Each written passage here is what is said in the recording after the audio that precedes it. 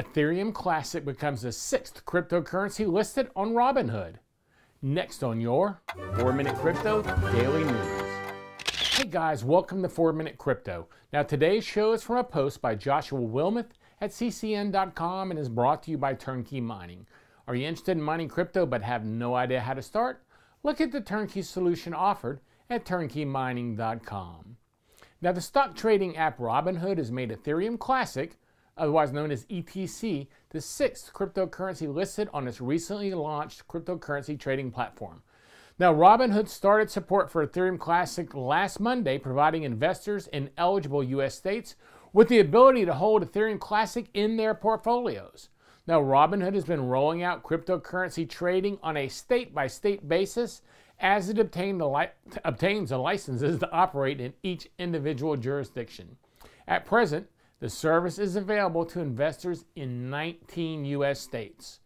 The service, which launched with support for Bitcoin and Ethereum, has also been gradually expanding their cryptocurrency assets. Now, in addition to adding Ethereum Classic, the firm in recent months has added Bitcoin Cash, Litecoin, and Dogecoin. And users may add 10 other coins to their watch list, and it's presumed these tokens will be integrated into Robinhood at a future date. Now, Robinhood's decision to list Ethereum Classic follows a similar announcement by Coinbase, the cryptocurrency brokerage giant that Robinhood must disrupt if it hopes to make its commission-free service the platform of choice.